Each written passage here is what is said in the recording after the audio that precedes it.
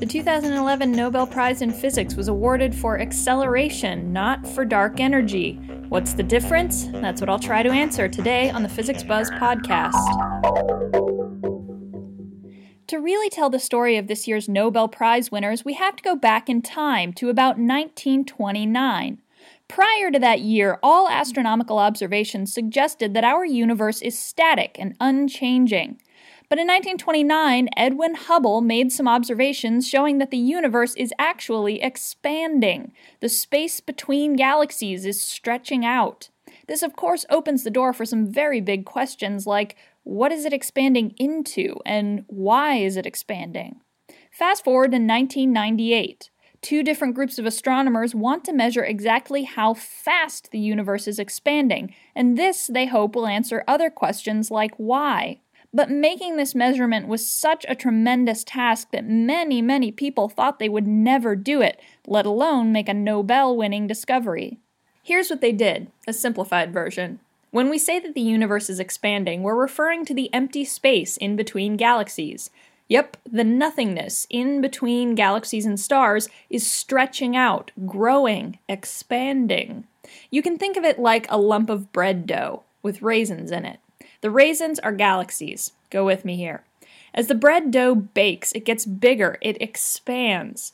The raisins do not move within the bread dough, but they get farther apart from each other because the dough between them is expanding. If we imagine ourselves situated on a raisin in this universal bread dough, we would notice that the raisins further away from us appear to be moving away faster than those close to us. That's because basically there's more bread dough between us and the faraway raisins, so there's more stuff expanding between us. The faster the bread dough expands, the faster the raisins move apart, so it should be possible to determine how fast our universe is expanding by comparing the speed of galaxies far away with the speed of galaxies close to us. This is an incredibly difficult measurement to make, however, because of about 1,000 factors you have to take into account, like the fact that galaxies do have some motion of their own, that they're spinning. How do you figure out how far away galaxies are from you? So this was a really tremendous undertaking. But the two groups of researchers did it, and they came out with the same answer. What they found turned the field of cosmology on its head. Our universe is not only expanding, the expansion is speeding up. Scientists had thought they would see the expansion decelerating, slowing down, because of the pull of gravity from galaxies and regular matter. Kind of like when you roll a ball up a hill. Even though you give it a boost of energy at the beginning, eventually that energy runs out because gravity is pulling down on it. Dennis Overby of the New York Times put it this way. It's as if you threw your keys up in the air and instead of falling back down into your hand, they sped up and continued toward the ceiling. A very unexpected result indeed. For the discovery that our universe's expansion is accelerating, the 2011 Nobel Prize in Physics was awarded to Saul Perlmutter, Brian P. Schmidt, and Adam G. Rice. Now, the question of why the universe is accelerating is probably burning a hole in your brain, so let's get to that. You need energy if you want to speed things up.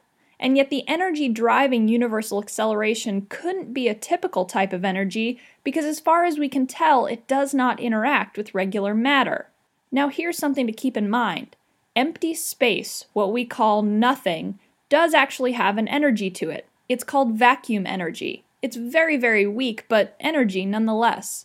Taking that into account, it wasn't totally crazy that some kind of invisible or dark energy might be responsible for the universal acceleration. Once the researchers made the hypothesis that our universe is full of this dark energy, a few other universal puzzles sort of snapped into place. Dark energy was in sync with other things we'd observed about the universe but couldn't explain. This is why it was accepted relatively quickly as the most likely explanation. Now researchers believe that dark energy takes up roughly 73% of our universe. To be clear, we do not yet know the answer to why the universe is accelerating. There are different theories that define dark energy differently, and there are some theories that don't include it at all. So even though we often talk about dark energy as a single thing, no one knows yet what it is or exactly how it behaves or where it comes from. Here's another problem. Let's assume that dark energy is actually the vacuum energy we already know about. So scientists take what they know about vacuum energy, say how much of it you have in a square meter of nothingness. Then they multiply that by the size of the universe to figure out how much vacuum energy we should observe. But they get a value that is much higher than what we actually measure. Not just 1,000,000 or 1,000,000,000 times more, but 10 to the power 120 more. That's a 1 with 120 zeros after it. Why would mathematical calculations differ so wildly from observation? What mysterious physical phenomenon is lurking out in the universe that we haven't yet taken into account? It could be multiple universes or something even more bizarre. But that's science for another day and another Nobel Prize. That's all for the Physics Buzz podcast. I'm Calla Cofield. As always, you can find more podcasts, our Physics Buzz blog, resources, and so much more at physicscentral.com. Tune in next week for more Physics Buzz.